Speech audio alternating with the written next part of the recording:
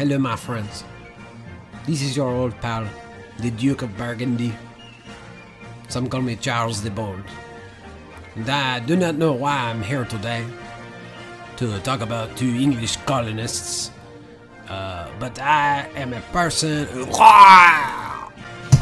Hey, how y'all doing, guys? Sorry about the mess. I just had to put him down because he was in my chair. But hey, how you doing? It's me, your old friend Bill Clinton. How you doing? Bill, how's it going? Oh man, it's been a while. I haven't seen you since we did that thing in St. John all those years ago. That was a wild night. That was a long time ago, and that did not go over well at all. Did Judy call you back? Oh no, man, I don't think about that sort of thing anymore. I don't. You know what? I just try to forget any interactions I've ever had with women. I think it's for the best at this point. You just murdered that person. Well, you know, I murdered a lot of people. Over the years, I mean, shit, I've done some bad shit. You know those people on Twitter, they're right. Oh, but it's all fun. It's all fun and games. Wow. How you doing? I'm great. Oh, man, Barrett, it's so good to see you. Now, I just wanted to come down here. Is this an intro, or you just want to have a conversation? Look, I just wanted to come down here, and I wanted to say that you were doing some real fine work. Thank you. What about Jason? Real fine work. Well, he's fine. Hey, Bill, how you doing? Look, I don't want to talk to you. You know why. I'm not sure if it's Bill Clinton or Dr. Phil, Jason, but we'll get to the bottom of this. No, I'm Bill Clinton, I swear. Oh, okay. I swear. I did see you hanging out with that. Trust me, you don't want to take no advice from me, honestly. Right. But what I wanted to say was that you guys are doing a bang-up job. Thank you. You're bringing attention to a wonderful cause that is British film, because I really think that the world needs to know more about how good British film is. It's not unexpected. Well, you know, I've always considered myself something of a cinephile, and that is the bestophile that I am of the many. But you guys are just really tearing it up, and I just want you to know that. Thank you. Now, while I'm here, can I ask you, do you have any money? You're a Clinton. I mean. Yeah, I know. I'm asking, do you have any money? You're strapped for cash? I mean, I could just, $20. I mean, I can check what I got. Just give me a second. Yeah, if you just dig in there. I mean, it's just it's a rough patch, and let's see here. I've been working on. This is a coupon for a free movie. You can only use it if you're employed by the theater. You know what? I'll take it. Okay. Thanks, Brendan. No problem. Thanks, buddy. Jason. Hey, happy to have you, Bill. Thanks for coming by. All right, you guys keep on keeping on, and just know that you have my full endorsement for this podcast. I don't know that we want it, Bill, but I appreciate you offering it. Fuck you, Jason. Have a good one, Brendan. We'll see you later. All right, see ya. Ladies and gentlemen.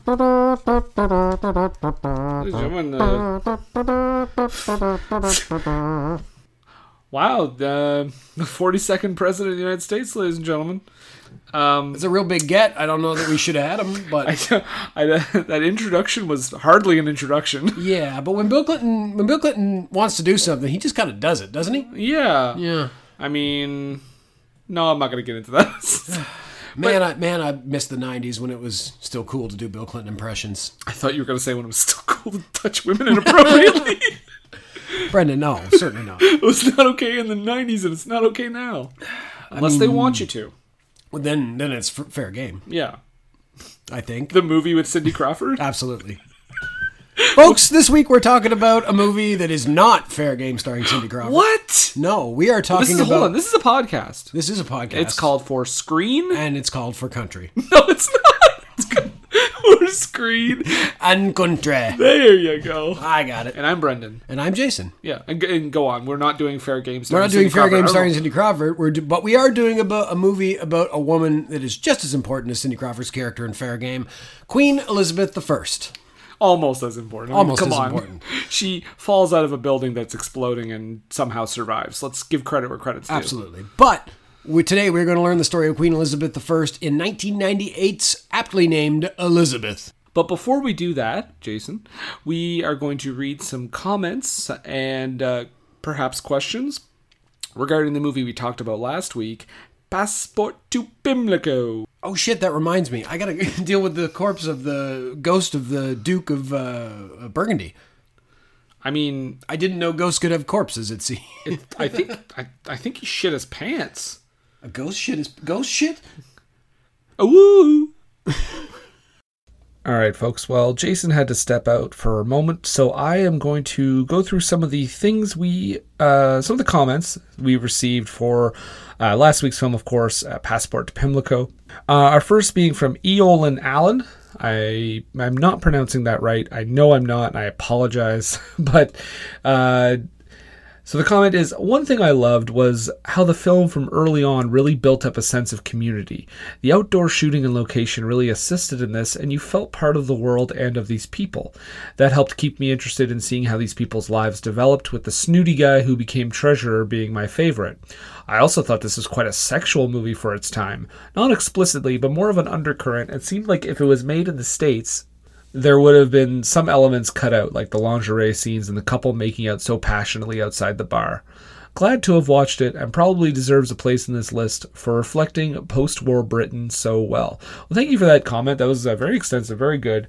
I think we kind of said it's a silly comedy, but it's got enough going for it that it should be on the list, probably on the lower end, I think, but yeah, I think they made a lot of good points, and yeah, it is very sexual for the time. I mean, this was 1949, I believe, and yeah, there's some stuff in there that I'm like, ooh, oh boy.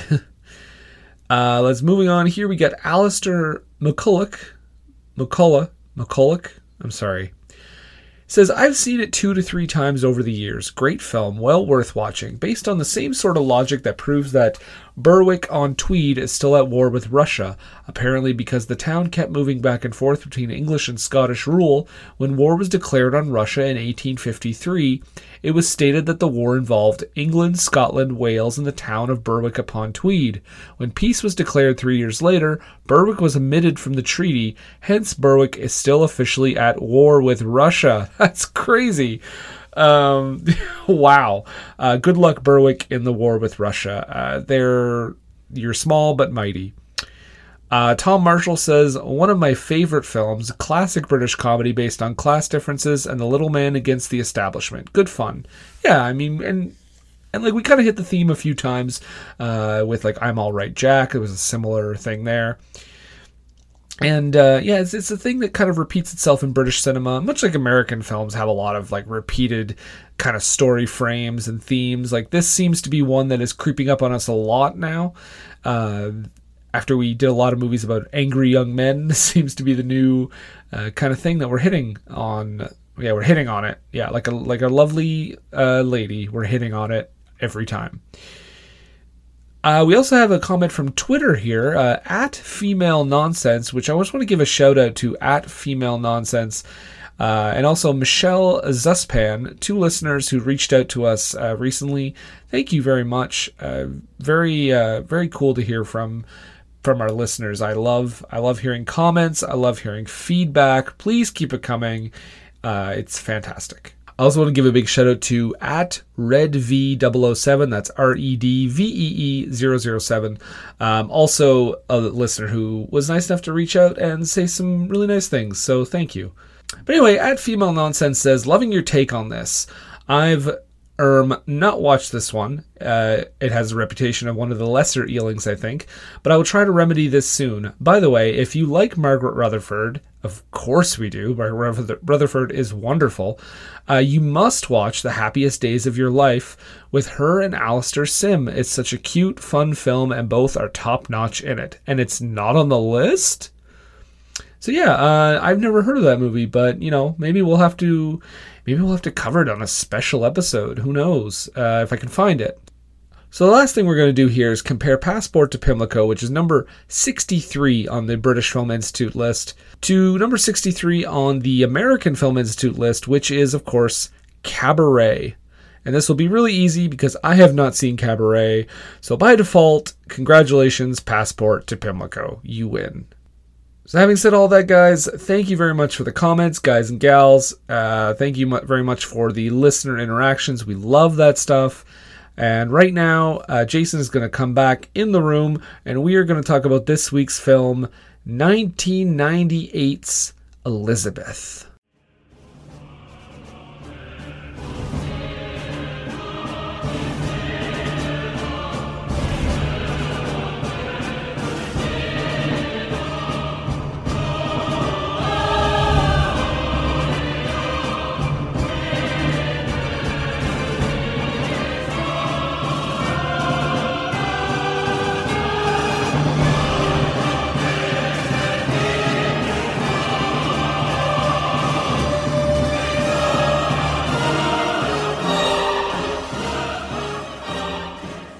So that's right, ladies and gentlemen. We are going to a very modern film on the list. Almost, Jason. By 2 months, it's almost the newest movie on the list. But there's one more that came out 2 months after that. So I think it's like the second newest one. Would that be Shakespeare in Love? That would be Shakespeare in Love. Which is very similar, but we'll get into that for sure. But we were talking about 1998's Elizabeth, number 71 on the list, directed by Shekhar Kapoor, which is really interesting because that's an Indian man directing a rather, one of those typically, I mean, this one isn't, but it's what you would think of as like a stuffy costume movie. And it just, right off the bat, right when I saw that, by the way, his name pop up, I was like, oh, so this might be a little bit of a different take. Well, if this dude grew up in India, I mean, there's a good chance that he was exposed to some British culture that was left over from the Raj period. Mm-hmm. So I can see why. I mean, hey, Ang Lee directed Sense and Sensibility. So... Oh yeah, that's what I mean, and that made me more stoked to watch that one too, because you get a different perspective. I want to see a costume drama directed by John Woo. I'm sure it'd be great. I think it would be. It'd be awesome. In fact, well, he probably has, I imagine, in China, but there's still probably action pictures, probably like war movies. Did he direct Red Cliff? He did, so he's done like drama. Yeah, I gotta watch that. I really gotta watch that. That looks fucking cool. Yeah, 5 hours. I'll just set that aside. Well, hey, I still have to watch the TV version of Das Boot as well, which is 5 hours long. But anyway, we are talking about Elizabeth, which is not a submarine movie. Damn it. And it stars Cate Blanchett as Queen Elizabeth I, Geoffrey Rush as Francis Walsingham, Joseph Fiennes, not Rafe this time. The lesser Fiennes. As Robert Dudley, ages like a Fiennes wines. Yes. Discount Fiennes. Richard Attenborough is in this movie. We talked about him in a much older movie. Jurassic Park. Yeah, we talked about Jurassic Park. The Great Escape. We talked about I'm All Right, Jack, which he was also in. But in this movie, he plays William Cecil. Christopher Eccleston, who I know him from that terrible G.I. Joe movie. He plays the Duke of Norfolk. And of course, I know him as the fucking Doctor, the Doctor, in the first season of the reboot of Doctor Who. Sure. He's amazing in that. He only stayed around for 1 year, though, and then he was in that season of Heroes that was pretty good, and then went to shit afterwards. Well, there you have it. Yeah. Kathy Burke as Queen Mary I, Vincent Cassel, French actor that somebody may know, as the Duke of Anjou, Emily Mortimer as Kat Ashley, Kelly MacDonald as Isabel Knowles, John Gielgud as Pope Pius V, Daniel motherfucking Craig as John Ballard, the handsome monk. Listen to this. Alfie Allen as Arundel's son, and as Lady in Waiting, Lily Allen. There you go. The singer herself. This is a giant... And Alfie Allen from Game of Thrones as Theon Greyjoy. And John Wick. Yeah. So, wait, guys, Keanu Reeves is in this? Yeah, Alfie Allen is also Keanu Reeves. So, Jason, right off the bat, this is one impressive cast. This is a cast of stars. There's no question of acting, or at least actors, acting heavyweights. Yeah, oh, absolutely. Like all these people, like every one of these people, you'd say like, "Whoa, they're a respected actor." This is exactly the kind of cast you get for this kind of movie. Yeah. No one really seems like a kind of like, ooh, crazy that this person's in it. I mean, Daniel Craig maybe a little bit, but he obviously wasn't Bond at that time, so it wouldn't have been out left field. And he was No, he wasn't Bond. He was a young guy. He was a young guy. I don't know what Daniel Craig was in around this era. I don't think I didn't really come to know him until, I think, was it Layer Cake? That wasn't until 2004, 2005 maybe. I don't know what I would have seen him in before. I'm sure I saw him in something. He probably was like in a back or like this, a supporting role. Yeah, I was going to say, he is not a major part of this movie at all. But let's get into it, Jason. Elizabeth, 1998, Queen Elizabeth I. Set us up in history a little bit, if you can. Queen Mary I is still in power, correct? Yes. And she is, quote-unquote, pregnant, or she thinks she is. She thinks she's pregnant. She is not pregnant. Because her husband don't fuck her. That's right. No, I mean, maybe he does. I don't know, Philip II of Spain, but he was away. But no, she has uterine cancer, according to the film, and she mistakes the tumor for pregnancy. And so she is on her way out of this world. Unfortunately for her, since she doesn't have an heir, that means that the monarchy is going to pass to her sister, Elizabeth, younger sister. And we learn her opinion on that immediately, and why don't you guys take a listen? What news, my lords, of the rebellion against our authority? Sussex? Madam, it is safely dispatched. Thanks to His grace. Sir Thomas White and the other leaders are already dealt with. But if they had succeeded, these Protestants and heretics meant to place your sister upon the throne. There is no proof against the Lady Elizabeth. She's plainly guilty. What need is there of proof? As long as she remains alive, there will be plots to raise her to the throne. Ambassador? I agree with His Grace. She is a heretic. She must never be allowed to succeed. But if she were brought properly to trial, she would not be found guilty, and we would all be condemned. She has many friends in Parliament. My sister was born of that whore, Anne Boleyn.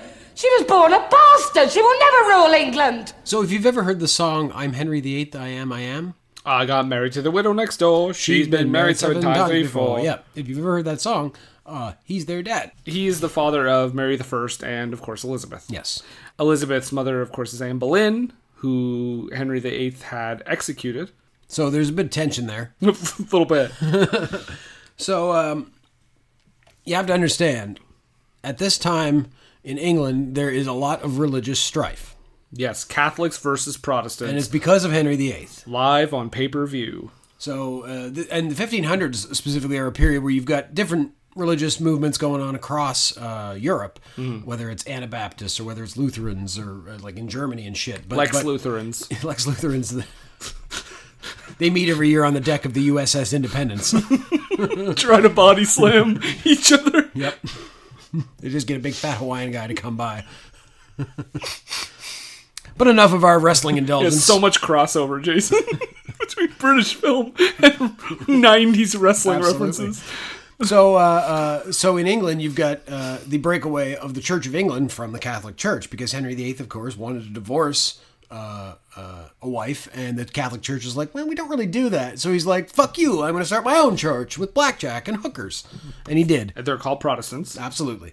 So at this time, you've got a divided loyalty between the Catholic Church that many people are still loyal to because that's their religion and always has been, and then people that are loyal to the Church of England, which is, the kind of the established church. Now, at this point, Mary is queen and Mary is a Catholic. So Mary is a Catholic. Elizabeth is a Protestant. So Protestants are being persecuted, and we see that right out of the gate in the opening of the movie when 3 of these Protestants are burned at the stake. It's a very, what I like about this movie right off the bat is it tells you right away it's not going to be your typical stuffy costume drama, because we're going to start out with this brutal scene in which not only are they burning at the stake, Jason, but one of them audibly asks for people to throw more kindling in because they are burning too slowly. And people are doing it, but the guards are trying to stop them. Yeah, I know, exactly. It's crazy. These people are literally trying to show them mercy by letting them burn faster, and the guards don't want to let it happen. They want to let them suffer. Yeah. Yeah, it's what they did in Europe. You always think about, this here in North America, we often think of, the Salem witch trials, and they certainly executed people, but they never burned people at the stake. But they were witches, right?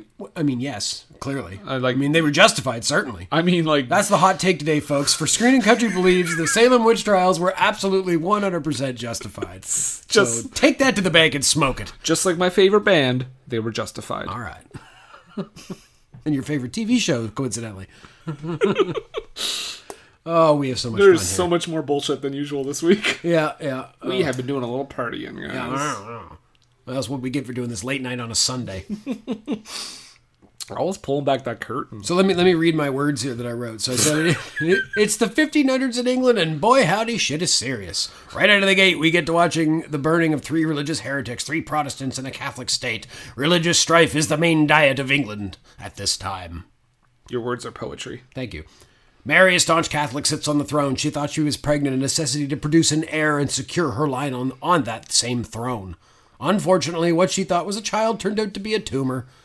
In some places, it would just turn out to be a really big poo. But for her, unfortunately, it turned out to be a tumor. This is really a tragic tale. So as we learned in the clip, she's super paranoid about her younger sister Elizabeth, a Protestant, and she thinks she's a Protestant sympathizer, which she is. She is, but she doesn't hate Catholics. And she doesn't seem to hate Catholics. No. But she basically, so at this point, she's upset about that, and she basically says, as you heard in the clip, we have to find a way to arrest her. And they do. And possibly execute her for just and we'll say she's conspiring against us. And of course, one of her guys, we heard say, you won't have a case. If you bring this to trial, she'll be found innocent. And she also has friends in Parliament who are going to help her get out of this. Yeah, because even at this time, you've got a divide of Protestants and Catholics and secret Protestants at least, because they're not the ones in power. It's my favorite Lifetime movie. Secret Protestants. So, of course, she gets arrested, and they interrogate her about her views, and the camera spins around in a way that is reminiscent of the later masterpiece Behind Enemy Lines starring Owen Wilson. God damn. I think it's better done here than Behind Enemy Lines. I think I'd agree with that. Elizabeth is brought before Mary, who reveals that she has a tumor, and she wants Elizabeth to promise her, just promise me that you will keep England a Catholic nation. That's all I want. Elizabeth says, I can promise you that I will do what my conscience says is right. Yeah. And she's like, no! She gets real upset. About that. Interesting thing here, and why don't we take a listen, because there's a note here about a piece of paper that she can sign to basically be the end of Elizabeth. Yeah. And I just want you to hear this clip, because the way they deliver the dialogue, you can tell what's actually going on in their heads. I believe it's actually an execution warrant. When I look at you, I see nothing of the king. Only that whore, your mother. My father never did anything so well as to cut off her head. Your Majesty forgets he was also my father. Why will you not confess your crimes against me? Because, Your Majesty, I have committed none. You speak with such sincerity. I see you are still a consummate actress. My husband is gone. They have poisoned my child. They say it is a tumor. Oh. Madam, you are not well. They say this cancer will make you queen, but they are wrong. Look there. It is your death warrant. All I need do is sign it. Mary, if you sign that paper, you will be murdering your own sister.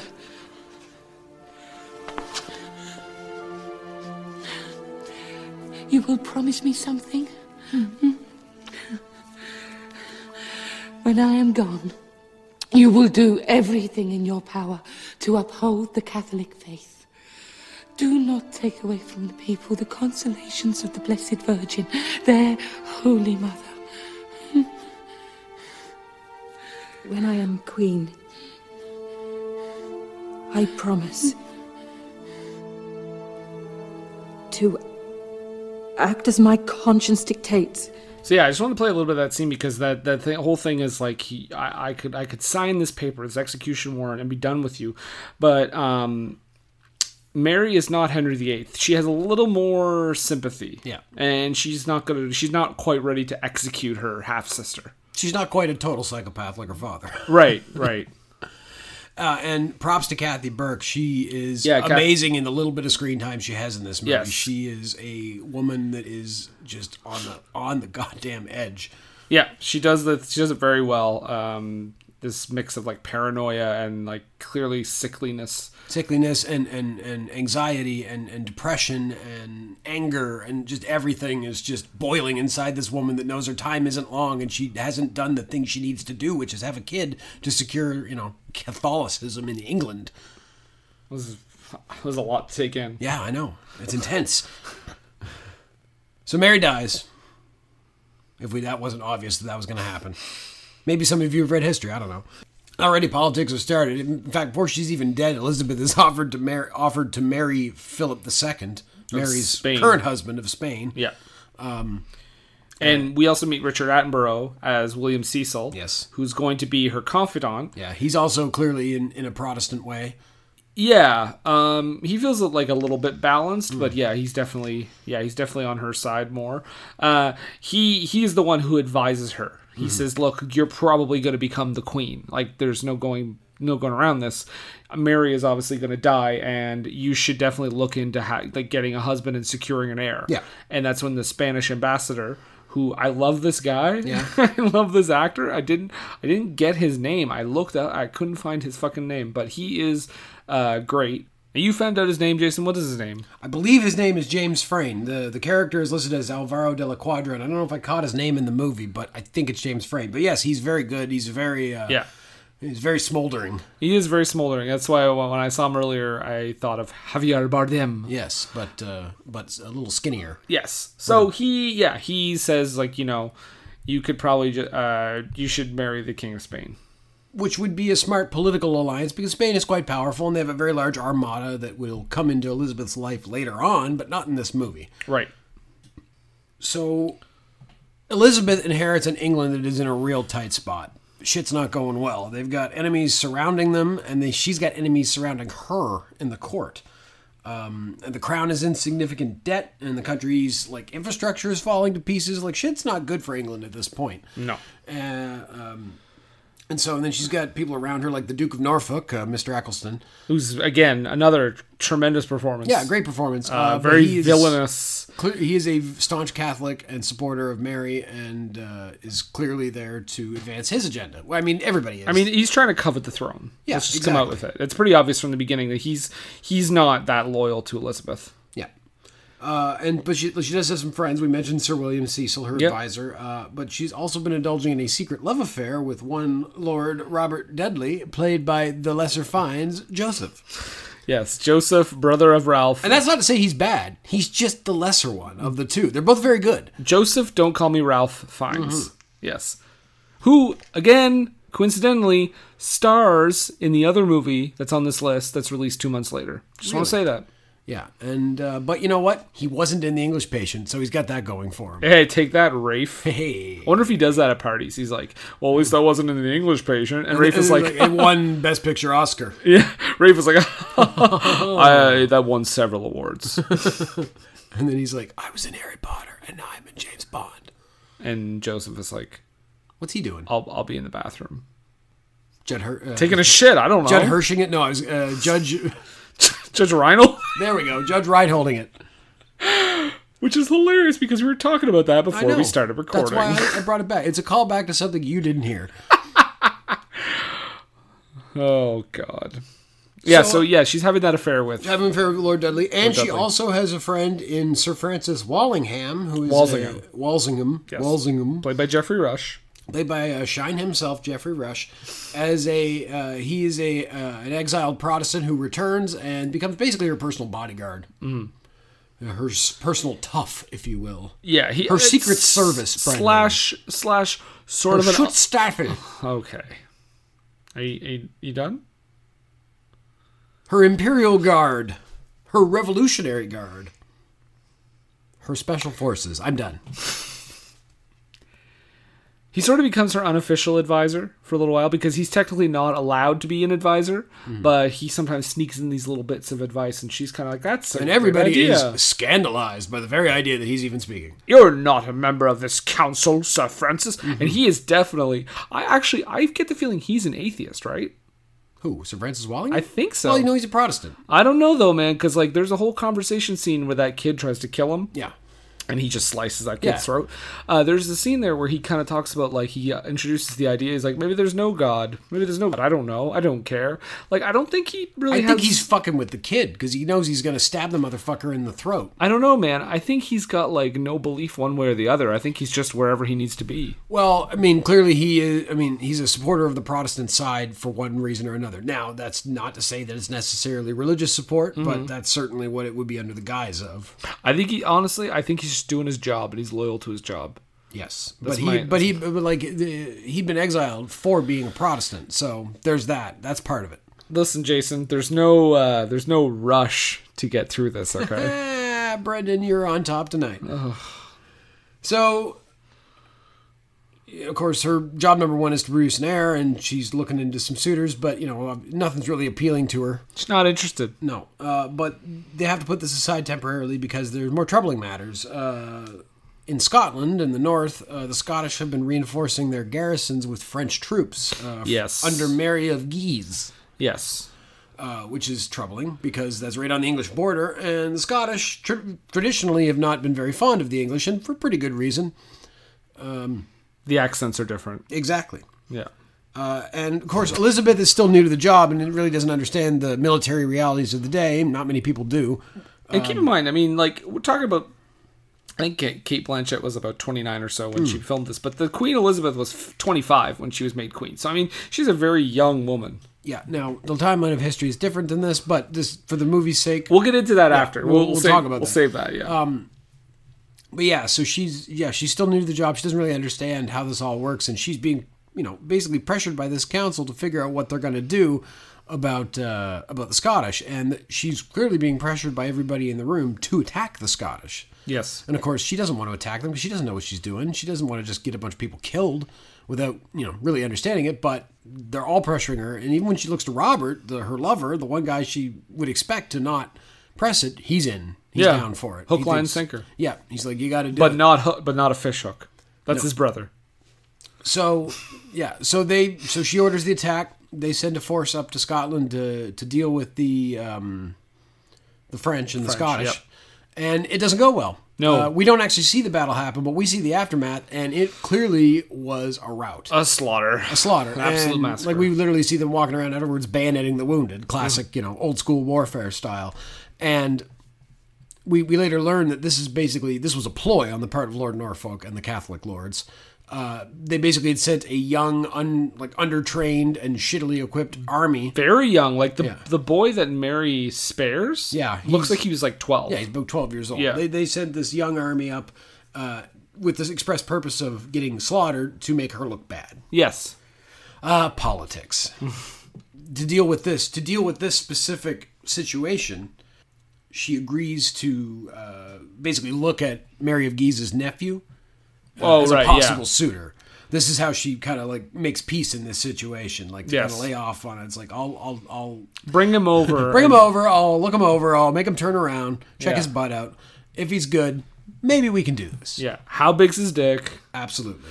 So then she says, "I've got to win these bishops over. I got to propose this act of uniformity that will unite Catholics and Protestants just back into one." Religion is what I'm. The Church of England. That's the idea. The Church of England. Church of England is meant to serve.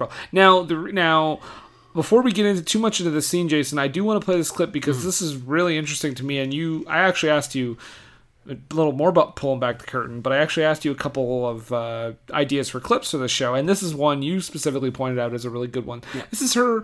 You'd see this in any movie, in any time period. Yeah. This is Elizabeth getting ready to deliver this speech that ultimately will win them over with this act of uniformity, and this is just her rehearsing in front of a mirror. This is her "Are you talking to me?" moment. Yeah, or like any teen movie. Yeah. Where a guy's going to ask a girl out on a date. So let's listen to this, and keep in mind she's looking into a mirror and she's rehearsing this speech. I am your sovereign. I have been placed here. God has placed me here. I am your anointed sovereign. I am your queen, and like my father, I mean to rule. There is one thing higher than royalty, my lords, and that is religion. I ask you to pass this act of uniformity. It's not for myself, it's for my people. My people. My lords, there is one God. There is one God. This is for my people. My people are my care. Only care. The truth be, my lords, your votes are nothing without my consent. So, one thing is this is a very important speech that she needs to conduct, obviously. And another thing is, I think this is this film's tremendous way of getting us on her side. I think we're already on her side, but I think because we're dealing with the fucking royal family, we're dealing with upper class. It's kind of hard to relate, but this is a moment anyone can relate to. you're nervous or something. What do? You rehearse it in front of a mirror. Absolutely. I guess now you can fucking film it, I guess, but you rehearse in front of a mirror, you're talking to yourself, you're figuring out how you think the other people will respond, and this is so relatable, and I think this is actually a brilliant way to do this scene. Oh, absolutely. It definitely shows that, we've seen this so far in the movie too, but it really drives home that, she's just a regular person at the end of the day, no matter her position or her birth. She's just a normal person like you and me, and any of us would have to practice for a very important speech in front of Parliament, Brendan. Yes. Parliament. Not the cigarettes, the actual thing. And some very curmudgeonly old men. Very, yes. Old men that probably don't really have much consideration for listening to a woman speak about anything, let alone the Queen, Right. So... that's okay. Here's the other thing too. Like, this is what we're supposed to sympathize with her. But this Religious Uniformity Act, this isn't like really bringing unity between Catholics and Protestants. It's establishing the Church of England, which is by its very nature a Protestant church that is not under the authority of the Pope, as the Church of England, right? And that everybody has to believe in that, because in those days this was before the Enlightenment. This was before the idea of religious liberty had really caught on, and the idea of religious freedom, and you just being able to believe what you want, as long as you don't. As long as you don't forget to pay Caesar his pittance, And it is passed. She wins them over by 5 votes, which coincidentally is a little bit less than the amount of people that Walsingham tricks into being locked up in the dungeon. Which is a great political move, which actually was pulled recently, sort of. And I have a theory, by the way, that when they ask him how much it won by, I feel like he said 5 just to fuck with them. I don't think it was actually won by 5. He takes delight in that kind of stuff. And for me, I'm like, it was probably a lot more of a bigger gap than that. And you just wanted to make them feel like shit because they could have changed this. Just because it'd be fun. Turn the tables. Fun for him. Yeah. So the Vatican isn't really happy about this, obviously. They don't like losing an expansion team like England. Right. So they decide to send some words out to the Catholic lords in England, and they decide to send a very handsome monk, played by one Daniel Craig, to go do that. Which, again, I know I've played quite a few clips, but I want to play this because not only do you hear Daniel Craig, but this is like John Gielgud's only scene. Yes. He's playing Pope Pius V. John Gielgud, one of the most famous and legendary British actors of all time. Absolutely. And this is his only scene in the film, I believe. But the sort of guy you would want to play the fucking Pope. Yes. So let's just listen to this little brief bit here. Tell me, my son, what is the news of our brothers and sisters in England?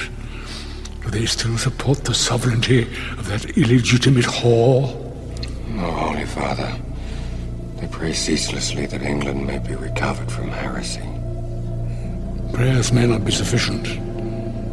I will ask for guidance in this matter, but do not despair. Was it not truly said that the righteous shall inherit the earth?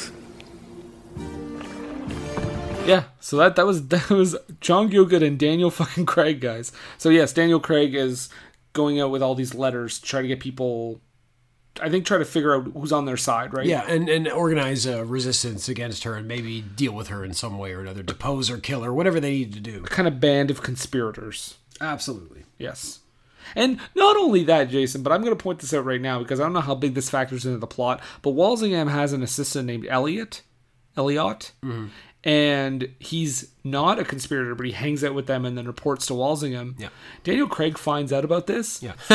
By the way, Daniel Craig is, like you said, he's a priest. Yeah. He's a monk. He grabs a rock yes. and bludgeons his head in. Oh, he beats the living fuck out of this guy. It's brutal, and we don't see it because it's like kind of behind a rock, but we can hear it, and we just see him pounding the rock into this guy's body. And that's not to say there aren't like violent, bloody scenes in this movie, because there are. But this is one that's definitely one of the most brutal, left up more to the imagination, and that possibly makes it worse. Yeah. And then, of course, foreshadows the kind of brutal James Bond he plays in, especially in Casino Royale, in that opening scene in the bathroom when he just fucks that guy up. Is it Casino Royale or Quantum of Solace you're talking about? I'm talking about Casino Royale. Okay. Because I know at the very beginning when it's in black and white, he goes into the bathroom and just... I thought you meant Quantum of Solace because he's very revenge crazy in that movie. No, he's not revenge crazy in Casino. He's just doing his job, and he's just beating the fuck out of this guy. But anyway, Daniel Craig kills a guy with a rock. and it is awesome. Yeah, it's pretty cool. So also, she gets to meet the Duke of Anjou. Played, again, another hilarious performance. Well, I shouldn't say another hilarious performance, but a hilarious performance from Vincent Cassel. A great performance. A performance that you will dislike the guy out of the gate. He's a fucking prick right out of the gate. So immediately he's like, I could touch your quinny, which I'm guessing is a word for vagina. I think it is. Yeah, okay. I think that's he's handsy, but it's more just because he's a pretentious fuck. He would not survive the Me Too era. So the opening scene when he shows up, basically there's like a parade that comes up and it's playing music, and which is hilarious because there's kind of like a musical duel between the Queen's trumpeters and then his weird fucking lute music, like brave Sir Robin kind of shit, right? Yeah. And so they come up and they introduce the Duke and shakes the hand and whatever, and then all of a sudden one of the musicians swings out with his flute and he's like, "No, I am the Duke," and then. Turns out, he's the Duke. He's like, "You didn't know it was me, did you? That's so funny." And you hate the guy immediately. Yeah. And then he walks over and is very forward with the Queen. Very handsy. He grabs her immediately and is putting hands over her and I can touch your quinny. Like, I don't know why I'm making him sound like a Quebecer. I apologize to Quebecers that might be listening. Because I don't want to paint you with that brush of this lecherous French guy. Jason, as a person that was born in Quebec, I gave you permission. All right, thanks, Brendan. But yeah, no, he's a real shit. Like, I don't understand why he isn't just hanged right out of the gate for being like this. Like, you'd think taking these kind of liberties with the Queen. I think the power that comes with him, maybe. Yeah, probably. I mean, he's Mary. I mean, it's not like they're in a position to just invade France and take them over. Well, let's keep in mind he's Mary of Guise's nephew. Mm-hmm. So, yeah, she doesn't want to piss her off. So it turns out, she's not really interested in him because he's a real shitbag. Yeah. And I don't know. I'm going to say it right now because when we learn later in the movie that he's actually a cross-dresser, which in of itself shouldn't necessarily be an issue, but at the time certainly is a disqualifying factor, I imagine. And I think it just gave her a reason more than anything. Well, yes, it was. Well, certainly like, I gave her an ironclad reason. She's not necessarily. I mean, I'm sure most people were bigots at the time, but she's not necessarily portrayed as like a bigot. Mm-hmm. But I think it's just like, oh, this is my way out. Well, I mean, at the time, the idea of that probably was less acceptable. But again, this is medieval times. This is before the Puritans really took over as far as the Protestants go. So maybe there was a more party. Certainly the Catholic Church has had its libertine periods. If not in word, certainly in deed. History. So Lord Dudley is still wanting to romance her a bunch. Yeah, and she loves him. And they're having this beautiful night on the lake. Yeah. There's lots of people around. But then, Jason, an arrow shoots through the air and nearly kills Elizabeth. Message for you, sir. That's exactly what happens. So she's almost assassinated. Yes. And kills one of her guards, and she gets a bolt that certainly wings her because she's bloody. Yes. And somebody with a crossbow even, which is pretty cool weapon. Yeah. It would have been cooler if they cut to a shot of Legolas. Yes. Oh man, and he's like sliding off the elephant trunk, and he just shoots the fucking queen. Fucking right. Why don't we remake this movie? Peter Jackson, give us a budget. All right. So the fact that Henry is a crossdresser and a bit of a sex fiend, the Duke of He's into orgies. Yeah, he's into orgies and playing as the woman, clearly. So she's not interested in that, but Cecil's getting a little impatient with her, and he knows her love for Lord Robert, but he reveals to her that, in fact, Lord Robert turns out is already married. Yes. So that's a problem. She's not happy about this, and they have a bit of a confrontation, and she just straight up turfs him from her bed in her life. Mm-hmm. And in one of the weirder scenes in the movie a little bit later, Robert's fucking one of the servants, who happens to also be a redhead, and gets the servant to steal, or borrow, I suppose, a dress of Elizabeth's and wear it. So he can pretend that he's her, or that she's her. And she puts the dress on, he's fucking her, and while he's fucking her, she starts to like scream, but not in a good way, in a real bad way. And he realizes this, and then he lays off, and she falls to the ground screaming. Turns out the dress was poisoned in an assassination attempt of the Queen. With French silk. With French silk, Brendan. So who could that be, Jason? It points to Mary of Guise. It does. She tried to kill her. She tried. When in good faith, she looked at her weird nephew and gave it a real go, and it just didn't work out. Yeah. So this is a problem. And since the attempt kind of points to Sir Mary of Guise, Sir Francis is turned to. And he goes off to Scotland with the intent, or with the cover story of talking about the marriage. Yeah. She's going to give it a second go. Yeah, and while he's there, she happens to die. Yes. And they, of course, immediately blame him, or blame the English, I suppose. And now the French are super pissed at her again. Yes. Yeah. But Cecil advises her that maybe this is time to make good with the Spanish, because the Spanish have an armada and a lot of money, especially in South America, a lot of gold and silver. And maybe they're the ones to make peace with and bring them into the fold. But of course, Elizabeth doesn't want to do that because A, she doesn't like being told about marriage, and B, she doesn't want to marry a Catholic king, I imagine. Yeah. Especially when she's trying to maintain this Church of England thing. And so I think this is like one of the most emotional scenes in the entire movie. And I'm just going to play it. Do it. All right. Of course I shall deny it. But Your Majesty must publicly dissociate herself from this most bloody act. I never ordered it. Of course, madam, of course. You must also make conciliatory gestures towards the Spanish. Your dependence upon their goodwill is even greater than ever. I really must insist. The word must is not used to princes. I have followed your advice in all the affairs of my kingdom, but your policies would make England nothing but either part of France or Spain. From this moment, I am going to follow my own opinion and see if I do any better. Forgive me, madam, but you're only a woman. I may be a woman, Sir William, but if I choose, I have the heart of a man.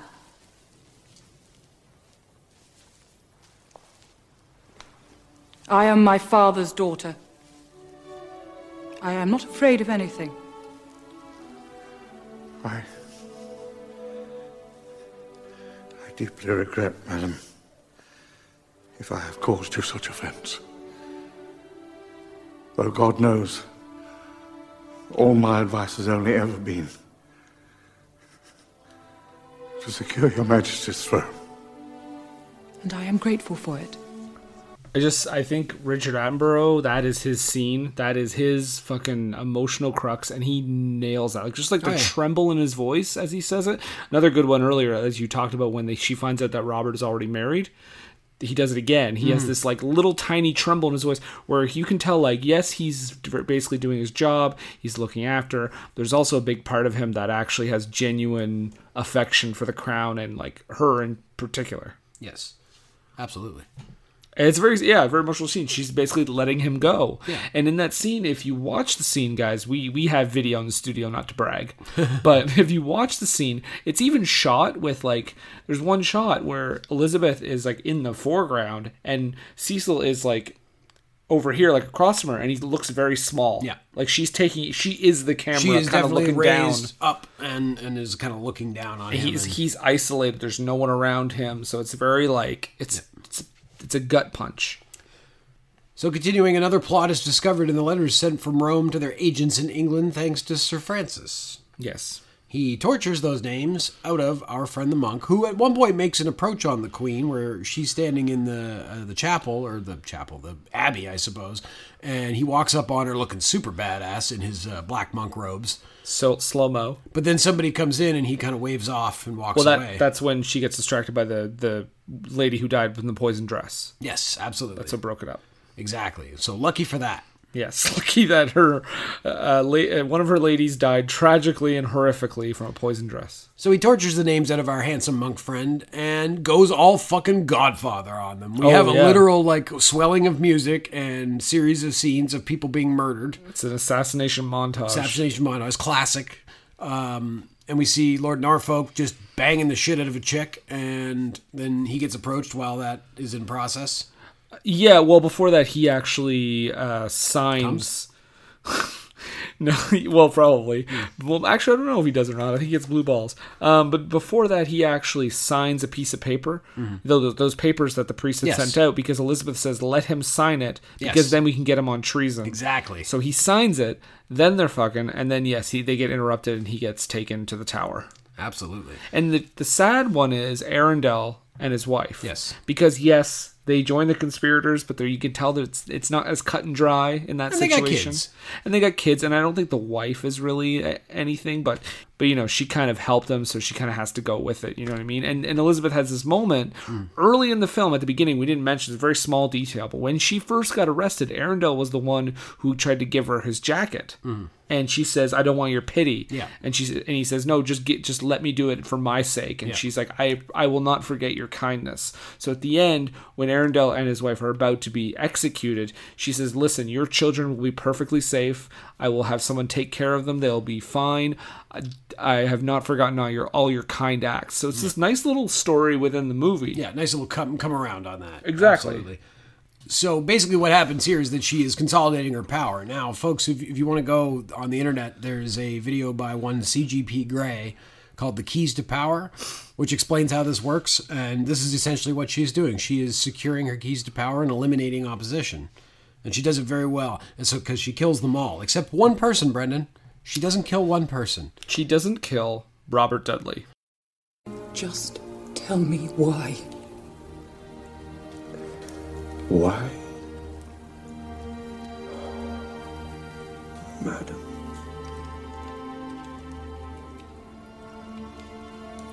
Is it not plain enough to you? It is no easy thing to be loved by the Queen.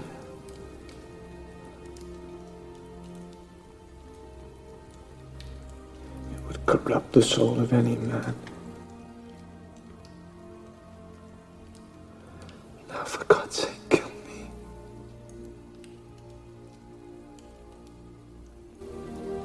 No. I think rather to let you live. Madam, that is not wise. Lord Robert has committed treason. It must be made example of. And I will make an example of him.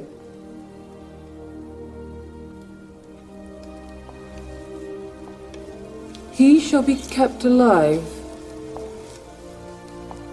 to always remind me of how close I came to danger.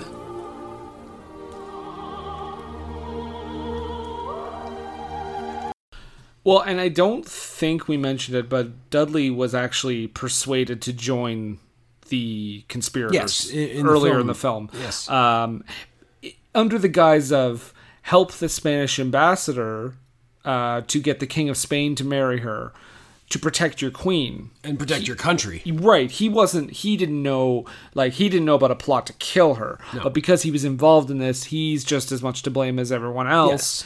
And yes, but he is spared. And Absolutely. as you heard in that wonderful scene. Yes.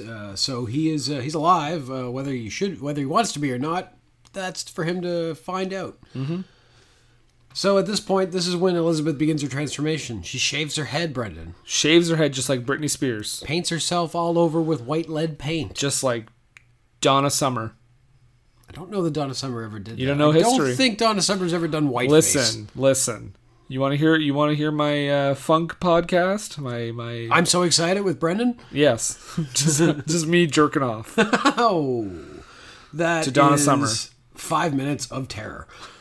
5, you're giving me a lot of credit. So she does herself up in the classic Elizabeth garb that this is like the moment in the superhero movie when the origin story is finished and you see Superman in his costume for the first time. This is the Elizabeth Superman. Well, Superman's a terrible example because he's already Superman. Okay, Spider-Man. There we go. It's like Tobey Maguire showing up in the suit. So she comes out. She's got this new look, this new attitude, you might say.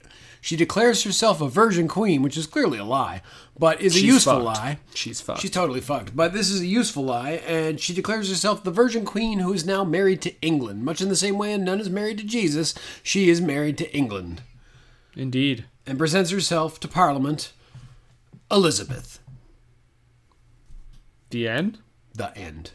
At least until 2007's the golden age. Well, now that we've gone through that, Jason, I have a huge section here about historical accuracy. Yes. We definitely need to get into that. But before we get into that, I just want to talk a little bit about the movie. Yes. So Shekhar Kapoor, the director of this film, Indian director, just interestingly enough, his first choice for this role of Queen Elizabeth was Emily Watson. but she turned it down. So Cate Blanchett was chosen to play Elizabeth after Kapoor just saw her in a trailer, like just a trailer of a movie called Oscar and Lucinda, and he was so blown away by her, he said, send her in for an audition. Get me that woman. I don't know why Shakir Kapoor sounds like Ricardo Montalban, but that's just how I picture it in my head. Get me the woman in that trailer. Well, yes, I will chase her round the moons of Nibia, and round the Antares maelstrom, and round perdition's flame before I give her up. Oh, I was going to say, welcome to Fantasy Island. Yes, you would say that, wouldn't you? The plane. So, and according to, there's a director's commentary on the DVD, Kapoor mentioned that the role of the Pope, who's played by John Gielgud, was originally offered to and accepted by the one, the only, Marlon Brando. Which would have been great. However, the reason this didn't go down is because a lot of the cast in the film heard about this and were like, no. They were basically concerned that that Brando would be on set with them for 2 days. Like that is the kind of, you've all Who was heard, concerned? Daniel Craig? I think just British actors who've worked with them before. Well, yes. You all know the reputation Marlon Brando has on a film set, so it shouldn't be that much of a surprise. But God, when you can squeeze the performance out of him... Plus, I'm guessing he probably wanted something crazy like $5 million a day or something. I wonder if, like many other movies, he got paid but didn't do any work. Oh boy, I wouldn't be surprised if he got paid something just for accepting it. I got to hear the full story sometime. I've only heard bits of it with Andy Richter because he worked on Scary Movie 2, and they have that opening scene with the priest, and Marlon Brando was originally cast and filmed a day on that before they. He did film? Oh yeah, no, he was there. They filmed some stuff, but it didn't work out, obviously. But he still got paid. Of course he did. So later on, when he eventually cast John Gielgud, the director Kapoor said he told John Gielgud, "Well, I want the Pope's accent to be Italian because you're Italian Pope, you're the Pope," and everybody kind of around him was like, "You want John Gielgud though, right? Like when you get John Gielgud, you want him to sound like John Gielgud." I just picture John Gielgud be like, "Well, all right, hey, you gotta go to England and you gotta stop on that Queen." Well, that's the thing. Like people in the movie were like, "You don't hire John Gielgud unless you want him to sound like John Gielgud." It's like if you wanted an Italian accent, you should have hired an old Italian actor. Exactly. Let's get into the historical stuff. Yeah. First big one. We get the. This is not in any kind of order, but we get the. Right into the gate. We should just say the timeline of this movie from real history is mixed up a lot. And it's also condensed. I'm not going to go through what it is because I can't. It's very complicated history, but it is mixed up. Elizabeth was older in a lot of stuff and younger in some things, and so one of the first big things is there's this whole reveal where Elizabeth finds out that Robert Dudley is already married. She already knew this. Yes. This was not an issue. They were actually imprisoned together in the Tower of London during Mary I's reign, and were best friends, or speculated to be best friends, or even closer, if you believe the rumors, I guess. I love the idea of being, they might be best friends. It was also thought that the Queen may have even granted his divorce from his wife. So, yes, she knew. Just in the family tradition, right? Right. And also that he was not ever implicated in any conspiracy, and in fact, they remained friends until his death. Yeah, so exactly. Yeah, he wasn't involved in anything like that. She was kind of forced to distance herself from him when there was some speculation that she had maybe arranged his wife's murder to free him from that marriage, because his wife died shortly after they were planning to get married. I'm sure it was a coincidence. And again, yes, they remained close to his death, and actually there's some theories out there too that her last words were Robert Dudley. The Duke of Anjou was probably not a transvestite. Well, I don't think there's any evidence to that fact. But Elizabeth never even saw him. Yeah. So there's apparently later in life she courted his brother, perhaps, or at least was interested in the possibility of courting this guy. First of all, he was 18 years her junior. Yes. And he did not present his suit before her until 1579 when Elizabeth was 46 years old. Yes. Pretty much dead at that point in those days. Well, she lived till she was about 70, I think. Oh, yeah. But it was a golden age. She kind of... she toyed with the idea for a while, but ultimately didn't go with him, as in the movie. Frances Walsingham, this is a big one. Frances Walsingham, as played by Jeffrey Rush, did not murder Mary of Guise. No. That was not a thing that happened. I believe she at all. died of an edema. Edema, yes. Whatever that is. At the ripe old age of 44. Yeah. There's no even record of her meeting or entertaining Walsingham, and him poisoning her or whatever he did is just pure fiction. Yeah. The director of this movie, couldn't really keep track of who was old, who was young. Yeah. Because, Cecil was only 40 years old, played by Richard Attenborough. You remember Richard Attenborough in 1993 in Jurassic Park? This was 5 years after that. Yeah. So, Richard Attenborough is like an 80-year-old man playing a 40-year-old. This was just this was Shakur Kapoor saying, like, look how old people were back in the days. This guy's only 40 and look at him. Hey, you know what? Maybe. There's also Bishop Gardner. It's like the main old curmudgeon bishop. Actually died 3 years before Elizabeth even took the throne. Francis Walsingham was in his mid-20s, and I'm sorry, Jeffrey Rush, but you don't look to be in your mid-20s. Certainly not in 1998, and certainly not now, no matter how many snakes you have hanging off your face. And her main chief lady in waiting, Kat Ashley, again played by Emily Mortimer, who you may remember from Red Dragon? No. Okay. Well, actually, wait. Is Joseph Fiennes in that movie? Or is it Ralph Fiennes? I think it's Ralph Fiennes. Holy shit. By the way, I just want to take this opportunity, just to the world out there that's listening, all 6 of you, fuck Brett Ratner. Yeah, fuck Brett Ratner, of course. Thank you. But that means that Emily Mortimer has been in a movie with both Fiennes. That's interesting. But anyway, Emily Mortimer, her character, Kat Ashley, looks to be about the same age as Elizabeth in this movie. In reality, she was like 31 years older. So, and then my last one, and I'm sure you have a few more. Norfolk, of course, played by Christopher Eccleston, was not the shit that he is in this movie. No. That he's portrayed. He was a shit, but he wasn't like... in the sense that I'm sure all nobles were shits in those days. But he wasn't like a mastermind. Yeah. He didn't... He was coveting the throne, but not in any kind of way where you thought he was going to do anything about it. Actually going to stage a coup. He did take part in this conspiracy thing, though, and he was executed for that reason. But he's no Oliver North. No. Wait, that's the wrong Oliver. Sorry. He's no Oliver Cromwell. I thought you were going to say Oliver Reed. Oliver North. I thought you were going to say Oliver Reed. No. Oliver Cromwell, Lord Protector of England. Yeah, Oliver North is a good guy. What are you talking Great about? guy. The best. But he was, he was just like a shitty cousin. Yeah. That's all he was. Any other, I'm sure there's more. A few other things I got to mention. It's not actually exactly known what Mary died for. Uterine cancer was a theory, but it may have been something else.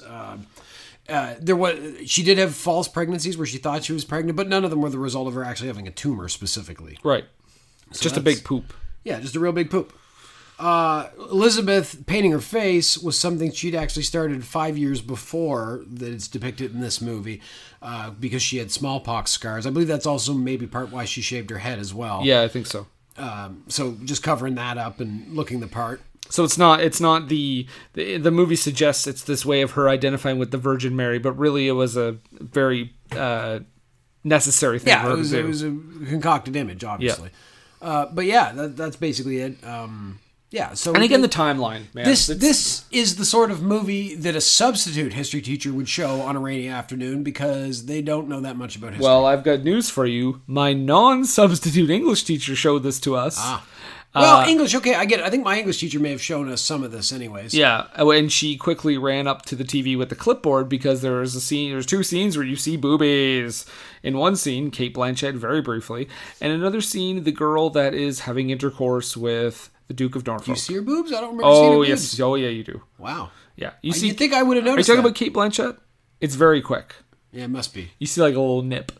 Well, I mean, I would have taken advantage of that if I'd have noticed it. God damn it. All right, well, shall we just get into this a little bit further, a little deeper dive? Dive deep on the production. Yeah, I want to talk about the production. Speaking of which, that's the first big thing I have. Because this movie, not only does it look great, just costumes, sets, makeup, whatever, that stuff aside, it's not directed like any other costume drama I've seen. Mm-hmm. You've got these like wide angle shots, you've got these shots from above, you got these sweeping, like, actually not even sweeping, like it's shot like I almost want to say like a modern action movie at times. Yeah. Like you come in with these overhead shots. You've got spinning. You've got this spinning. You've got this music. This is like big haunting music that we opened the show with that you heard, and while it's giving you the idea like the church is split between Protestants and Catholics, it has these two crosses and they just split on the screen. It comes across as very Monty Python and the Holy Grail, like just really like bong bong, like just this intense, But then of course we quickly learn. Don't forget, guys, this is a time when there was almost nothing to do. I wrote your name, Jason, because I wrote down, Jason, you ain't wrong when you say there was nothing to do back then, because Elizabeth, in order to just have some fun, she's just dancing around while some guy bangs wooden spoons together. Yeah. That's what they did. They couldn't play Super Mario Brothers, Brendan. They had to dance around and bang wooden spoons. What do you think about Joseph Fiennes in this movie? He's fine. He's fine. He's like, he does fuck you. Fuck you, Jason. Go fuck yourself and the horse you rode in on. No, he's great. He does he's a good actor. I mean, at the end of the day, so everybody in this movie is great. I mean, there's no problems with anybody. I think Joseph Fiennes, if I had to pick one though, I think he might be the weaker link for me in terms of the cast in general. Yeah. I don't think he's bad, and I'm interested to see what he's like in Shakespeare in Love, because he's the lead in that one. But he's got this sort of thing where I'm like constantly like, oh man, I wonder how this would be if Ralph Fiennes was doing it, because I feel like Ralph is the better Fiennes. He's the broader Fiennes, certainly. And I mean that in physically, like not broader comedically. He's broader physically. Ralph Fiennes known for his broad comedies. But I think Ralph might have been a little better in this role. I think he feels a bit weedy, if anything else. I mean. He seems so tiny compared to everybody else. Like everybody else wearing these big clothes and broad people, and then you got Richard Attenborough with his belly and his beard. Yeah. Welcome to Jurassic Park. Da, da, da, da, da, da. That's the Jurassic Park music, right? Da da da da da. No, you don't. Da da da. Okay. Da da da da da da da. I love all these little like duplicates of scenes that you pop up at the beginning and then you see them again at the end. There's a couple little ones. Like the first little one is when Elizabeth is first arrested. She's coming in and you see like a head on a pike. Yeah. And it's obvious this person has wronged the queen in some way. And that's where she's going. She's going because they think she's wronged the queen, right? And you get a very like reaction like, oh, like a haunting, like this is terrifying. Like what is she getting into? End of the film. What do you see that kind of gives you relief that she's dealt with her kind of conspirators and the people against her? So you see 3 heads on a pike. You get a very much different reaction to that. And it's just so interesting. He uses basically the same things to get the almost opposite reactions. Yeah. Like one of terror, but then one of complete relief. Complete relief. And it's more heads that you feel the complete relief with. That's right. The more heads you have on pikes, Brendan, the less anxiety, well, I feel anyways, in my life. Yes, because you are a queen. You know it, brother. You know it, brother. So, Queen Hulk Hogan. That's right. The other scenes that I think really stand out in terms of like they have duplicates at either end of the movie, is there's a dance scene early on, of course, where Elizabeth is rejecting kind of the suitors from Spain and France to their representatives. Not them, because they wouldn't show up to that party. No, certainly not. But she's like saying, oh, yeah, whatever. And then she dances with Dudley. Yeah. They have this very seductive dance number who anyone watching is like when she's surprised later when Cecil knows that they're fucking, I'm like, anybody at that party knows you're fucking, girl. Like, they're basically on each other. I was sweating during that scene. So was I, and I used it as lubricant. Hey. So that dance scene is very, very vibrant, very alive, lots of people dancing, happy. Yeah. And then you cut to later, and it's that scene where she dances with him again. Yeah. Totally different vibe. Much more serious. Much tension. More like she knows that he's married. He's not sure why she's not talking to him. And like in that scene, she won't even open her mouth. And then there's that great line too where he says, "You are my queen," and she says, "I am no one's queen." That's right. Like there's a little like feminist. You're my Elizabeth, or something. You're my Elizabeth, and she's like, I'm no one's Elizabeth. Yeah. There's a very like feminist thing going on here, which I dig. Well, and it's him, and it's reinforcing him kind of forgetting that she's not just his girlfriend. She's the goddamn monarch. She is like divinely appointed. Really, I gotta say too, Francis Walsingham, played by Geoffrey Rush. Quite possibly the best character introduction scene I've ever seen. Yeah. Or at least it's up there. Because how do we meet him? We were sitting in this room. I don't know if he just like seduced this young man. Because I get the feeling he never see him with a woman or a man. Yeah. And he does kind of seduce Mary, but I mean it's to kill her. Yeah. I get the feeling that he's kind of like fluid in his sexuality. Could be. I don't know what their relationship was. I maybe assumed that he was like some sort of, just like a boy servant, But why does he like? Do we know why he tried to kill him? I don't think so. I think that just Walsingham is the kind of guy that would be targeted for assassination because of his involvement in politics. And I will say too, not being a very big history buff like you are, from this opening scene, I assumed he was one of the villains. Yes, that's an easy. Well, I mean, to be fair, I don't know much about this period, so I assumed the same thing too. I said that's a hell of a villain introduction. Yeah, I kept waiting for the turn. He was going to like try to kill her or something. Well, and I said, Christopher Eccleston is also the villain. Oh, okay, maybe he's the lesser villain. Yeah, and he's like ultimately going to help her, but that was not what happened. No.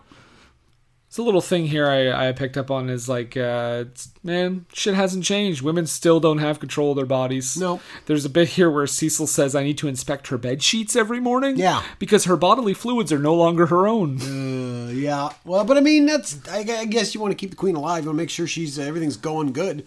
Yeah. It's just a weird way to put it. But again, it's like a thing where... Back then, doctor was more of a hobby than it was a profession. Yeah. Well, as we learned in The Madness of King Absolutely. George. But I want to say that, too, is they make Cecil... Cecil, I think, is very likable, but he also says these very, like, archaic things. Yes. Like we heard earlier in the clip where he said, you're just a woman. Yeah. Right? But that's the time... That's the mindset of the men at the time. Yeah. But I think the movie, I kind of respect this movie a little bit more for not just making him so jolly and gosh darn likable, and he says all the right things all the time. Yeah. Like they do make him a little bit more complicated, He fills that kind of like father figure role that she doesn't have because Henry's been dead since, a long time. Right, 10 years. Yeah. I don't know. That's a long time. A long time. Oh, Alec Guinness. Hello. Goodbye. Oh, goodbye, Alec Guinness. Did you notice that this, going back to the whole thing where I said there's kind of a feminist vibe going on here, did you notice the sex scene that she has with Joseph Fiennes is all about her pleasure? Yeah, well, she's the queen. But no, this is before she becomes the queen. Well, she'll be the queen. Or maybe it's right after she becomes it. She also has red hair, so she knows what she wants. But it is surprising to see this in a 90s movie. Yes. I mean, I don't even think we get that in English Patient. No. That was very much like... No fish hooking, but... No, Joseph is not taking after his brother. He's not taking sex advice from Rafe. No, that'd be weird. Why are we 40-year-old men giving each other sex advice? Joey boy, you just gotta put a finger in her mouth. She love it. Rafe, that's your real accent? That's what I sound like. I'm just a real good actor, I am. Jim Jimmery, Jim Jimmeroo. Dick Van Dyke. I didn't mention this in the background, but Catholics didn't care for this movie. Catholic League didn't care for this movie. I mean... They don't really care for any movie. No, but you know what? No, I'm not agreeing with them, but I'm going to say I completely understand it in this case. They are certainly the villains of the film. I mean, a Catholic priest murders someone with a rock. Yeah. But they did. Oh, yes, but every Catholic in this movie is pretty evil. But then we also have to remember that the Protestant Reformation led to the Puritans, who then went to the States and led to, guess what? Salem witch trials. Which, again, we're behind. We're totally in support of. We are 100% Puritan on this podcast. So put your shit away and focus on this. And focus on Daniel Craig. Did you... I paused the movie and I said, is that fucking Daniel Craig? And I did the same thing and said, yes. Even though you were in a different room. Different place, different side of the river. Different country. I mean, let's not go that far. We had a very Passport to Pimlico-like situation where my apartment became Burgundy. Yeah, it was Burgundy. It still is.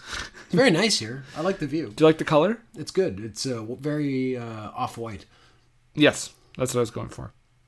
I like the old-fashioned dick jokes from Vincent Cassel. He says something about, like, you must have the right key to a woman's heart, or a very big key. Oh, again, more reason to hate this guy. He's the worst. He's a piece of shit. He's kind of like Alan Bates' character from Women in Love. Mm-hmm. Like when he's at the table talking about like fucking that scene. Yeah. What is the thing he talks about? Fruit he's talking about, like the how to eat it to a vagina, eating fruit and that movie's gross. Yeah. Best wrestling match on film though. I mean, it's up there. Steamboat and Savage is probably still number one, but it's close. And of course, the main event from No Holds Barred. Yes. With Tiny Lister. Is that the guy's name? Well, Zeus. Come on. Yeah, Zeus, yeah. And then, well, actually, you know what? I said earlier about the things that kind of, the mirrored scenes, is there's another one I actually just remember too. There's not a mirrored scene, but I guess a mirrored line. But Elizabeth has this line early on, we heard when she's talking to Mary when she gets arrested. And she says, act on behalf of the Catholic Church. Please promise me that. And like you said, she says, I will act on behalf of how my conscience dictates. There's then a later scene with Joseph Fiennes, Robert Dudley, who the Spanish ambassador is trying to persuade to kind of come on their side. And he basically says, I can only do it as my conscience dictates. Yeah. And that's a narrative. That's a tying those two characters together. Themes. So you kind of, I guess you kind of root for them to get to make it work. Yeah. Right? But, I mean, at the back of your mind, this is not going to work. It's not going to fall apart. Eventually, 100 years? No. Yeah, I think about 100 years from now is the English Civil War, and this is obviously one of the major sticking points is the Protestants and Catholics and Scotland and all this stuff. Another great bit of filmmaking detail is right after the scene where Francis Walsingham has killed Mary of Guise. Again, doesn't really happen in real life, but whatever. After that scene, Elizabeth is sitting there and she's got this red sheet in front of her. This thin, silky, red sheet. And I mean red. I mean you're pretty obvious what you're going for here. For me, it's she's more isolated, first of all, because she's getting a little bit more ruthless, right? Yeah. I get the idea that Francis went to Mary of Guise maybe on his own, but I kind of get the feeling that maybe she told him to kill her. But we don't really get an answer to that. No, maybe she did the mafia thing where she's just it'd be really good if I didn't have to worry about this guy anymore. Like if she took the Donald Trump approach of just maybe if he were to meet an end, that would be good for us. And I mean, this is also the scene where she dumps Cecil as her counsel and brings on Walsingham permanently. So, and she does that right after he's killed Mary of Guise. So, that kind of puts it together. He solved another problem for her, I guess in one way. Yeah, and her saying, I am my father's daughter. That's some stark imagery. You're saying you are Henry VIII incarnate.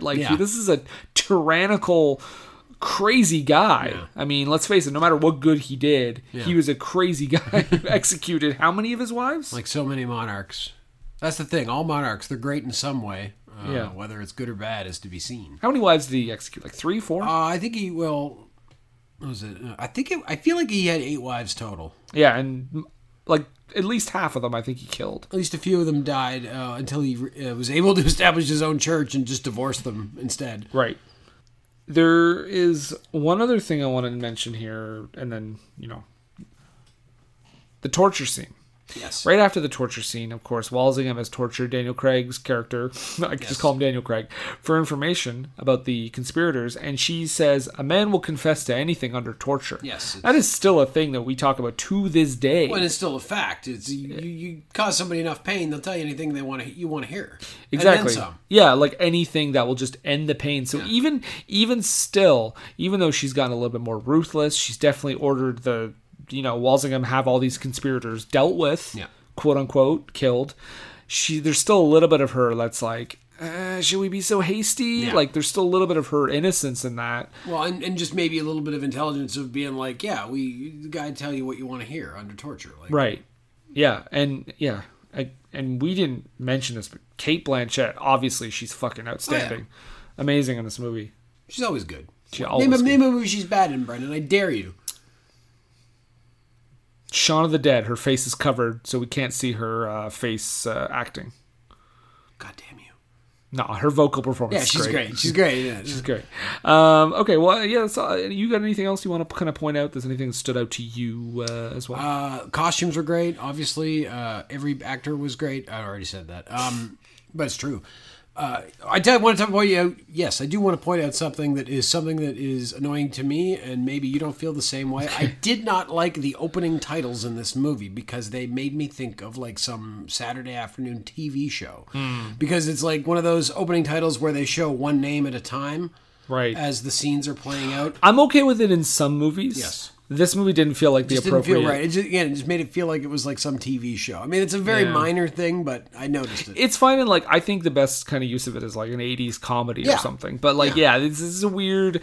I think we kind of saw that. It kind of reminded me of when we watched the TV version of The Go-Between. Yes. You know, all these names coming up during the movie. Damn it! You put all the credits at the beginning, and when you say the end, you fucking end. That's right. The old movies knew how to do it. And then the right. post-credit scene is the whole movie, as you said. It's Nick Fury coming in to talk to Julie Christie and saying, "Motherfucker, would you like to join the Avengers Project?" And she's like, "We should probably stop doing ever so much, yes. We should probably stop doing Sam Jackson impressions. I feel like this could go wrong." But yeah, so that was Elizabeth, 1998. Yeah, it's a movie that I like a lot, but it's a movie that I don't believe would be on a new version of this list.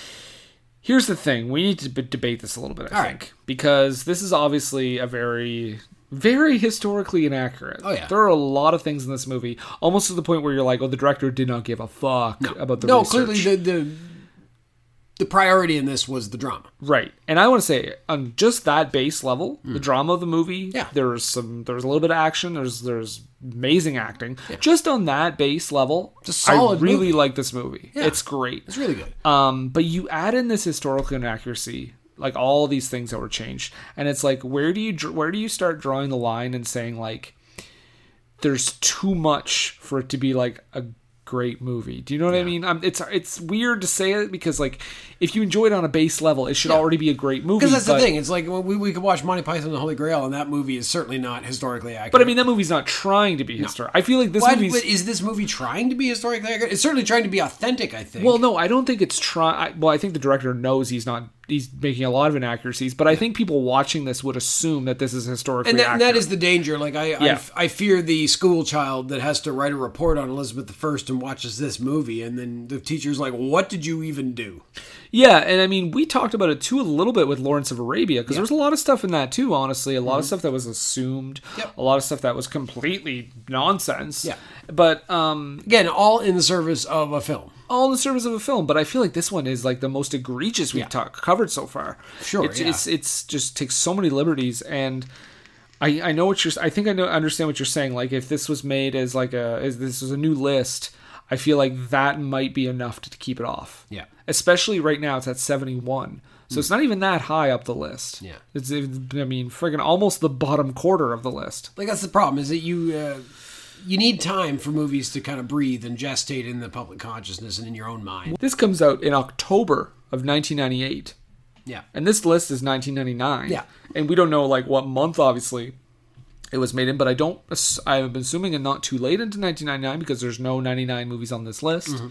So, I mean, yeah, they didn't really give this a whole lot of time. I think maybe if this list would have been made, say, 2002, 2003, it might not make it for that reason alone. Yeah. And it's a shame, but, like, also, you should probably work a little harder on making your movies more. And then, of course, there's that weird connection of, like, 1998. The other movie on this list from 1998 is Shakespeare in Love, which also deals with Elizabeth I and that era and stars our friend Lesser Fiennes Joseph. And Jeffrey Rush.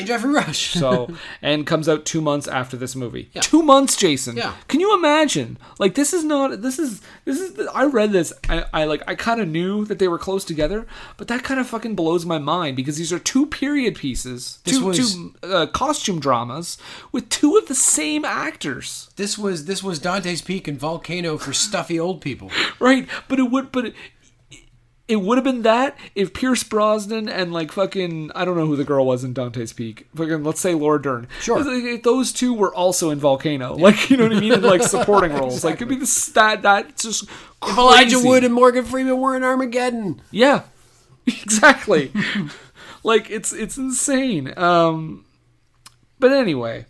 Yeah, I think it's a very good movie. It's a solid movie. It's worth a watch. But, again, don't take this as gospel. If you really want to learn the history, go read Wikipedia or something. You're better off.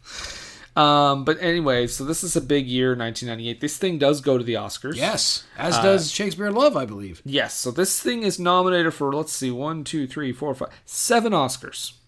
And it wins Best Costumes. It wins 1 Oscar. Oh. It wins Best Makeup and Hairstyling. Oh, it doesn't even win Best Costumes? Who won Best Costumes? Was that Shakespeare in Love? I believe so. Jesus. So here's the thing. So it gets nominated for Best Costume Design, Best Cinematography, Best Art Direction. I believe cinematography that year went to Saving Private Ryan. Yeah, rightfully so. Best Art Direction, Best Original Dramatic Score. Now here's a really interesting one, Jason. It is nominated for Best Actress for Cate Blanchett. This isn't the interesting part. Wait till I get past this here. But it's nominated for Cate Blanchett for Best Actress. Other nominees are Fernanda Montenegro for Central Station, Meryl Streep for One True Thing, Emily Watson, which is funny because she was supposed to be in this movie, for a movie called Hillary and Jackie. And the winner that year was Gwyneth Paltrow for Shakespeare in Love. A Yank playing a Brit wins instead of a Brit playing a Brit, which I'm not going to judge yet because I actually haven't seen that movie, but I am interested to hear her British accent. Oh, goodness, yes, me too. But anyway, Gwyneth Paltrow wins. Interestingly enough, Cate Blanchett obviously nominated and doesn't win that year, but Judi Dench wins Best Supporting Actress that year for playing Queen Elizabeth I in Shakespeare in Love. In an era that wouldn't be played by Cate Blanchett until 2007's Elizabeth of the Golden Age. Right. So Judi Dench wins Best Supporting Actress for playing a role that somebody playing in this movie is only nominated for. Yeah. That has got to be a first. It's got to be a first, yeah. I don't know how many years you see people nominated for the same historical character. Now, this is interesting. The BAFTAs are another situation entirely. So, it is nominated for, doesn't win. These are the ones that doesn't win. I'll tell you who won these awards. It's nominated for Best Original Screenplay. The Truman Show wins. Oh. Best Production Design. Truman Show. Huh. Best editing. Really? Production? Okay, sorry. Best editing. Shakespeare in Love wins. Best costume design. The winner that year is Velvet Goldmine. The David Lean Award for Direction, which I guess is Best Director.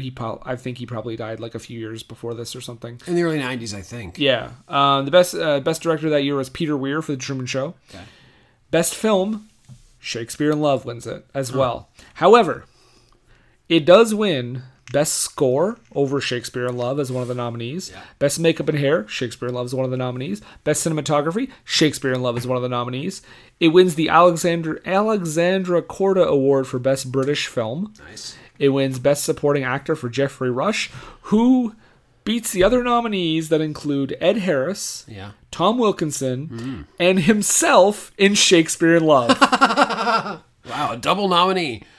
And in the last little sweeping bit between this feud, which I'm calling a feud, which probably is not a feud, Cate Blanchett wins Best Actress over Gwyneth Paltrow. Boom! Take that. The Brits give it to the Brit. The Americans give it to the American. I'm Team Cate because Cate Blanchett doesn't run a bullshit fucking health scam. So this feud it's non-feud, but I call it a feud between Elizabeth and Shakespeare in Love. It's so interesting to me. Again, both films released the same year. Elizabeth has a less than wide release when it comes out, though. Yeah. It comes out in October. It does well. It's made on a budget of $30 million, I believe, and it makes $82.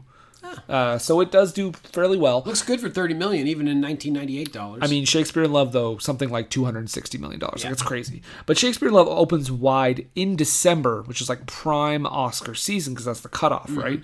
So I'm wondering if that has something to do with it, number one.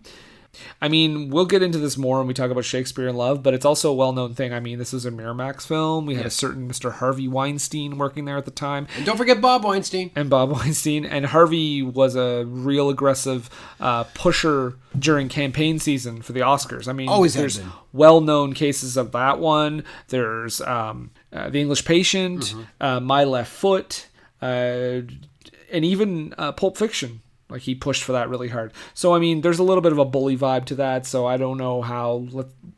It'll be interesting once we watch that movie, because I want to know how legitimate that feels. And of course, I want to see that movie, too, because I've long held the same grudge against it that many people held, is that I thought Saving Private Ryan should have won that year, and of course, that movie was the one that won the Best Picture, so... And I have to look at the other nominees, because I don't know if I'm completely behind Saving Private Ryan winning that year. Yeah, I don't even remember what else was nominated, just those two. Yeah, because I watched it again recently, and I'm not saying it doesn't hold up, but it definitely wasn't as strong as I remembered. No, it's not the greatest war movie ever made. I find it incredibly entertaining, but it's really good. But the various scenes in it and the actors are good, and I think it all holds together enough that it's an entertaining watch for sure. And of course features one of the most intense scenes ever filmed in that D-Day opening. Yes, I mean it's okay. That's an okay scene. Is that really remembered at all? But anyway, Jason, leave all that aside. We have talked about Elizabeth. We have conquered Elizabeth's kingdom. We have. Queendom? Queendom, sure. We talked about this movie. Great movie. Check it out. But now comes the time in every young man's life where we must find out what we're going to talk about next week. Get ready. So, Jason, what are we about to do here? We are going to roll 2 dice.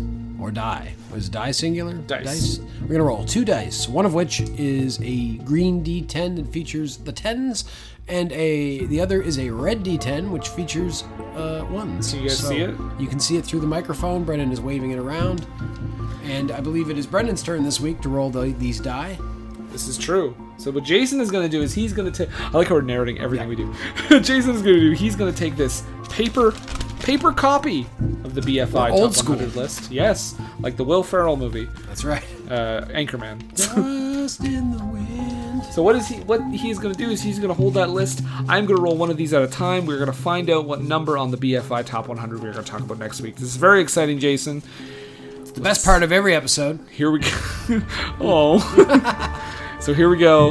Let's roll the 10s first. What do we got? It'd be 90. Okay, we're in the 90s. We're in the late 90s. Oh, carry on. Let's do this. Yeah, let's finally get this shit done. 94. That would be The Bells of St. Tristan's, 1954, Frank Launder. Trinians, you mean? Yes, The Bells of St. Trinians. Okay. No idea. No idea. I'm in a black narcissist mood after hearing the title, so we'll see. It sounds very it sounds very just like drama. Yeah. 94. No. Wow. Oh, I was going to say, the year's 54, but yes, 94 on the list. 94 on the list. So we're going back to one we have absolutely no idea. We kind of go back and forth, I feel. Yeah, it's fun. It's been a good mix. The dice gods have served us well. So the Bells of St. Trinians, which we'll talk about next week. But until then, Jason, we should tell the listeners to come visit us on Facebook. Check us out. You can search for us. Just search for Screen and Country. We are out there. We're also on Twitter at BFI_pod. You can also find Jason on Twitter at Jason D. McLeod. That's MacLeod. And he usually just tweets, Sex Pistol lyrics, mostly non-Queen related songs. Absolutely. Just all their non-political stuff. That's right. Yeah. The stuff that you really dig into. When they did country at the beginning, during their experimental phase, when they were doing covers of the Four Tops. They did another 4 bands. A non-sarcastic God Save the Queen. But yeah, so until then, I just got to say to you, Jason, God save the Queen. And I'm talking about Cate Blanchett. God save the screen, and I'm talking about the one that no doubt is put in front of her at some point so that people can't see her and she maintains her mystique. And for Screen and Country, I'm Brendan. And I'm Jason. Long live the Queen. The Queen is dead. Long live another Queen. Damn. This one specifically that I'm pointing to right now under this tree in this scene that looks like a painting. Her. Long live her. The Queen. Elizabeth. Her Majesty's a pretty nice girl, but she doesn't have a lot to say. Her Majesty's a pretty nice girl, but she changes from day to day. I wanna tell her that I love her a lot, but I gotta get a belly full of wine. Her Majesty's a pretty nice girl, someday I'm gonna make her mine. Yeah, we only need like one.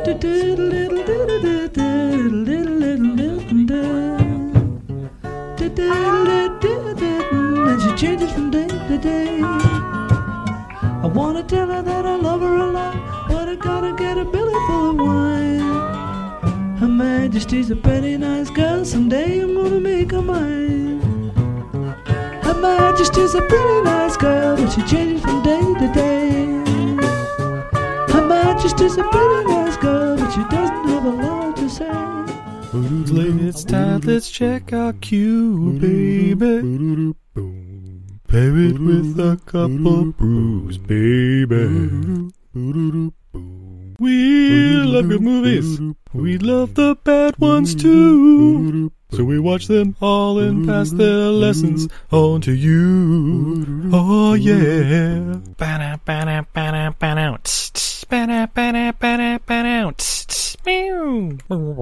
Everything I learned from movies helps to make life a little bit groovy. Whether one likes plot holes or gratuitous movies, it's time to get busy with your friend Steve and Izzy at eilfm.podbean.com.